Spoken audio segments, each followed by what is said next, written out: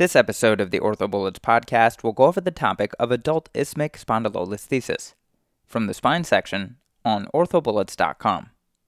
Let's start this episode with a quick summary. Adult isthmic spondylolisthesis is a common adult spinal condition characterized by subluxation of one vertebral body anterior to the adjacent inferior vertebral body caused by a defect in the pars interarticularis. Diagnosis is made with lateral radiographs. Flexion and extension lateral lumbar radiographs can identify the degree of instability. MRI studies can be helpful for central or foraminal stenosis. Treatment is a trial of non-operative management with NSAIDs and physical therapy. Surgical management is indicated for progressive disabling pain that has failed non-operative management and or progressive neurological deficits. Now let's get into the episode. With respect to epidemiology, as far as incidence, spondylolisthesis is seen in 4 to 6% of the population, and there is an increased prevalence in sports that involve repetitive hyperextension, which is seen in gymnasts, weightlifters, and football linemen. As far as the anatomic location, 82% occur at L5-S1 and 11% occur at L4-L5, and these are due to forces in the lumbar spine being greatest at these levels and the facet being more coronal. Moving on to the etiology, the pathophysiology of adult isthmic spondylolisthesis involves foraminal stenosis. So adult isthmic spondylolisthesis at L5-S1 often leads to radicular symptoms caused by compression of the exiting L5 nerve root in the L5-S1 foramen. Compression can be caused by hypertrophic fibrous repair tissue of the pars defect, uncinate spur formation of the posterior L5 body, and bulging of the L5-S1 disc. Lateral recess stenosis is caused by facet arthrosis and hypertrophic ligamentum flavum. Central stenosis is rare due to the fact that these slips are usually only grade 1 or grade 2. Now let's talk about the classification of adult isthmic spondylolisthesis. The ones to know include the Wiltse-Newman classification and the Myerding classification. So starting with the Wiltse-Newman classification, this is divided into 5 types. Type 1 corresponds to dysplastic and can be secondary to congenital abnormalities of the lumbosacral articulation, including maloriented or hypoplastic facets, sacral deficiency, and a poorly developed pars. The posterior elements are intact, meaning there is no spondylolysis. However, type 1 corresponds to more significant neurologic symptoms. Type 2 is divided into 3 subtypes: Type 2A, 2B, and 2C. Type 2A refers to an isthmic pars fatigue fracture. Type 2B refers to an isthmic pars elongation due to a healed stress fracture, and Type 2C corresponds to an isthmic pars acute fracture. Type 3 is degenerative, Type 4 is traumatic, and Type 5 is neoplastic. Finally, moving on to the Myerding classification, this is divided into 5 grades. Grade 1 corresponds to less than 25% translation. Grade 2 corresponds to 25 to 50% translation. Grade 3 corresponds to 50 to 75% translation. Grade 4 corresponds to 75 to 100% translation, and Grade 5 corresponds to spondyloptosis. Moving on to physical exam, symptoms of adult isthmic spondylolisthesis include axial back pain, leg pain, neurogenic claudication, and cauda-equina syndrome. So axial back pain is the most common presentation, and the pain usually has a long history with periodic episodes that vary in intensity and duration. Leg pain is usually secondary to an L5 radiculopathy, usually caused by foraminal stenosis at the L5-S1 level. Neurogenic claudication is caused by spinal stenosis and is characterized by buttock and leg pain, worse with walking. Symptoms of neurogenic claudication are rare because these slips rarely progress beyond grade 2. Finally, cauda-equina syndrome is also rare because these slips rarely progress beyond grade 2. On physical exam in adult isthmic spondylolisthesis patients, you may find evidence of L5 radiculopathy, which will manifest with ankle dorsiflexion and EHL weakness. Moving on to imaging, recommended views on radiographs include an AP, lateral, oblique, and flexion extension views. Findings on AP may reveal deformity in the coronal plane. On the lateral, you will see spondylolisthesis and a pars defect, and on flexion extension views, note that instability is defined as 4 millimeters of translation or 10 degrees of angulation of motion compared to adjacent motion segments. As far as measurements, the ones to know include pelvic incidence, pelvic tilt, and sacral slope. Pelvic incidence equals the pelvic tilt plus the sacral slope. This is determined with a line that is drawn from the center of the S1 end plate to the center of the femoral head. A second line is drawn perpendicular to a line drawn along the S1 end plate, intersecting the point in the center of the S1 end plate. The angle between these two lines is the pelvic incidence. Be sure to refer to the figure on orthobullets.com or the Bullets app. The pelvic incidence correlates with the severity of disease, and the pelvic incidence has direct correlation with the Meyerding-Newman grade. Moving on to pelvic tilt equals pelvic incidence minus sacral slope. This is determined with a line that is drawn from the center of the S1 end plate to the center of the femoral head, and then a second vertical line, parallel with the side margin of the radiograph, is drawn intersecting the center of the femoral head. The angle between these two lines is the pelvic tilt. Again, be sure to refer to the image on orthobullets.com or the Bullets app. Finally, sacral slope equals the pelvic incidence minus the pelvic tilt. This is determined with the line that is drawn parallel to the S1 end plate, and then a second horizontal line that is parallel to the inferior margin of the radiograph is drawn, and then the angle between these two lines is the sacral slope. Be sure to refer to the image on orthobullets.com or the Bullets app. Finally, as far as MRI, in terms of views, the T2 parasagittal images are the best study to evaluate for foraminal stenosis and compression of the neural elements. Moving on to treatment of adult isthmic spondylolisthesis, this can be non-operative or operative. Non-operative management includes oral medications, lifestyle modifications, and therapy. This is indicated for most patients and can be treated non-operatively. Techniques include activity restriction, NSAIDs, know that the role of injections is unclear, and bracing may be beneficial, especially in the acute phase. Operative options include L5-S1 decompression and instrumented fusion, plus or minus reduction. Indications include L5-S1 low-grade spondylolisthesis with persistent and incapacitating pain that has failed 6 months of non-operative management, which is the most common indication.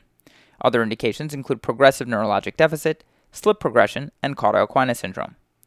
With respect to reduction, note that there's improved sagittal balance with the reduction. However, there is a risk of stretch injury to the L5 nerve root with reduction. Another operative option is an L4-S1 decompression and instrumented fusion plus or minus reduction, and this is indicated for L5-S1 high-grade spondylolisthesis with persistent and incapacitating pain that has failed 6 months of non-operative management. Finally, another potential operative option is an anterior lumbar interbody fusion or an ALIF, which can be used successfully to treat low-grade isthmic spondylolisthesis even when radicular symptoms are present. This cannot be used to treat high-grade isthmic spondylolisthesis due to translational and angular deformity. As far as outcomes, know that studies have shown good to excellent results in 87 to 94% of patients at 2 years. Now let's talk about some of these management techniques in a bit more detail. So L5-S1 wide decompression and instrumented fusion is approached through a posterior midline approach. Decompression is indicated in an adult with leg pain below the knee. This usually involves a gill laminectomy and foraminal decompression. Note that removal of a loose lamina and a scarred pars defect allows decompression of the nerve root. Remember that a gill decompression is destabilizing and should be combined with the fusion. As far as fusion, note that a posterolateral fusion is standard. An interbody fusion, that is a P-lift/T-lift, is commonly performed. A posterior lumbar interbody fusion or P-lift involves insertion of a device medial to the facets. A transforaminal lumbar interbody fusion or a T-lift requires facetectomy and a more lateralized and transforaminal approach to the disc space. As far as cons, note that an interbody fusion has increased operative time with greater blood loss and longer hospitalizations. Moving on to an anterior lumbar interbody fusion or an ALIF, as far as the approach, this is usually done through a transretroperitoneal approach. Moving on to decompression, know that decompression of the nerve root is done indirectly by foraminal distraction via restoration of disc height. As far as fusion, grafts used include autologous iliac crest grafts, structural allograft, and cages of various materials. The pros of an ALIF is that you may increase the chance of union by more complete discectomy and end plate preparation. This allows improved restoration of disc height. Cons of an ALIF is retrograde ejaculation and sexual dysfunction, persistent radiculopathy due to inadequate indirect foraminal decompression, and know that persistent low back pain may be caused by nociceptive pain fibers in the pars defect that are not removed in an anterior procedure alone. In general, note that the preferred treatment is surgeon-dependent, with each technique having similar outcomes. Complications to mention include pseudoarthrosis and dural tear.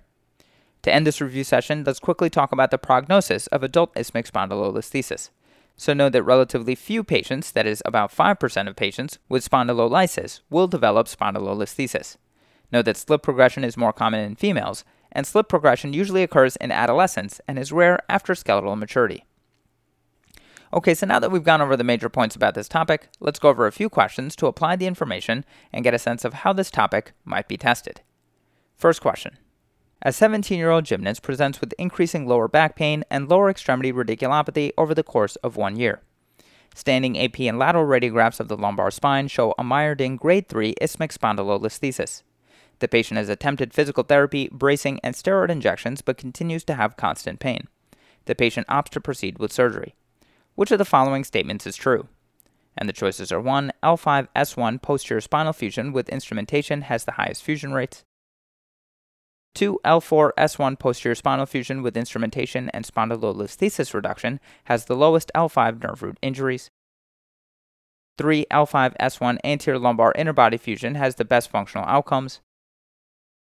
4. L5-S1 transforaminal lumbar interbody fusion has the lowest dural tear rates. And 5. Surgeon preference, with most techniques having similar outcomes.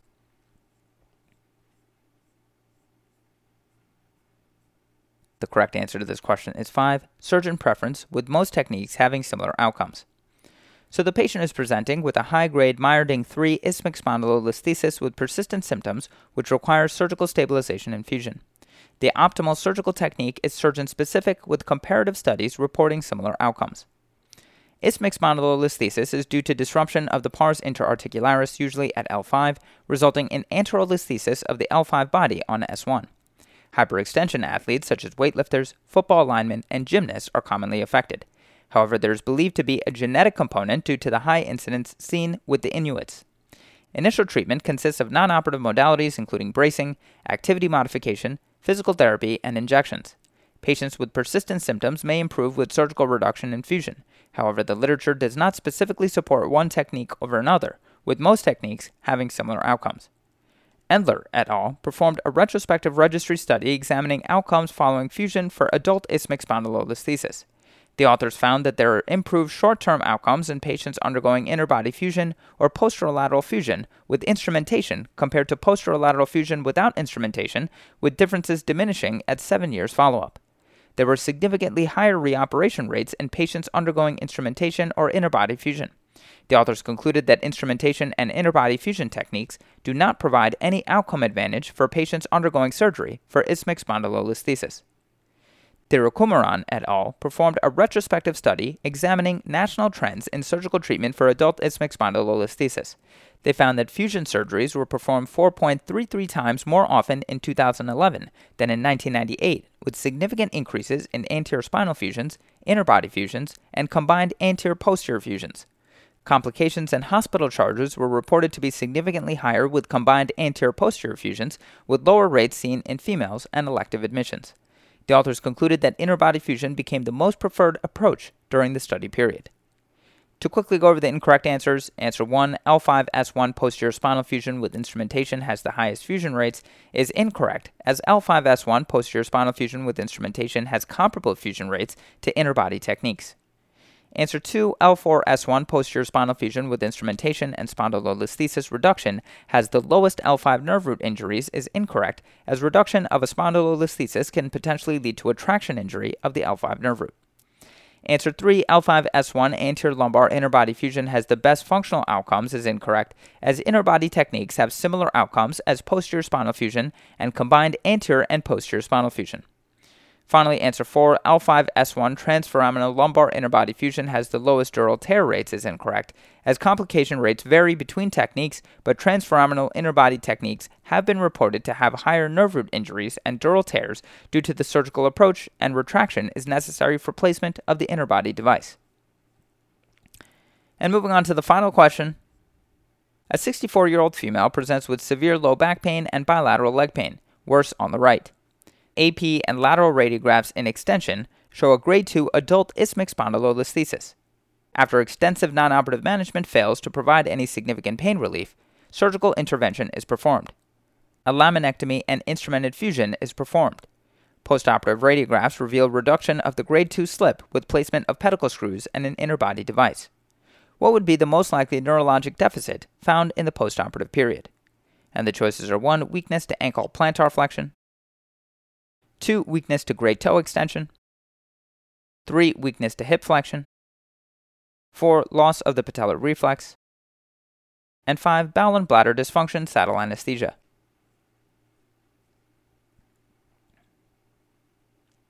The correct answer to this question is 2. Weakness to great toe extension. So the clinical scenario is consistent with the grade 2 adult isthmic spondylolisthesis that was treated with reduction and fusion. The L5 nerve root is at greatest risk of injury and would present with weakness to great toe extension.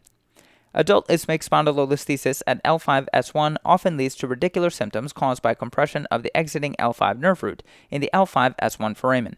Compression can be caused by hypertrophic fibrous repair tissue of the pars defect, uncinate spur formation of the posterior L5 body, or bulging of the L5-S1 disc. Petracco et al. Performed a cadaver study looking at the effects of reduction of an adult isthmic spondylolisthesis on the L5 nerve root.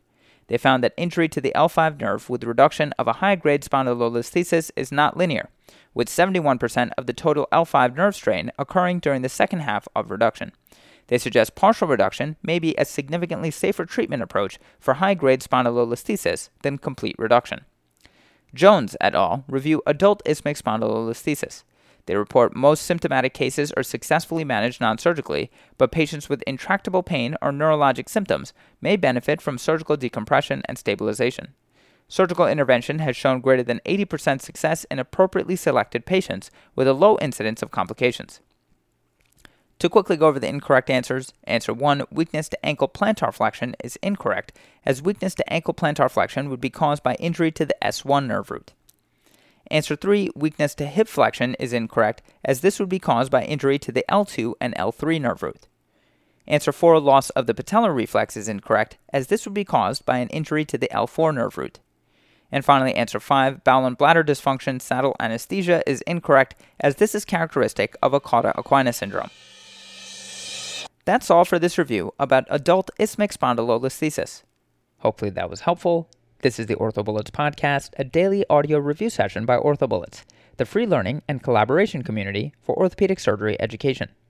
Keep in mind that these podcasts are designed to go along with the topics on orthobullets.com, and in fact, you can listen to these episodes right on the OrthoBullets website or mobile app while going through the topic. If you've gotten any value from the OrthoBullets podcast so far, please consider leaving us a 5-star rating and writing us a review on Apple Podcasts. It will help us spread the word and increase our discoverability tremendously. Also, if you aren't already, be sure to follow OrthoBullets on Facebook, Instagram, Twitter, and YouTube for daily high-yield content. Thanks for tuning in. We'll see you all tomorrow right here on the OrthoBullets podcast.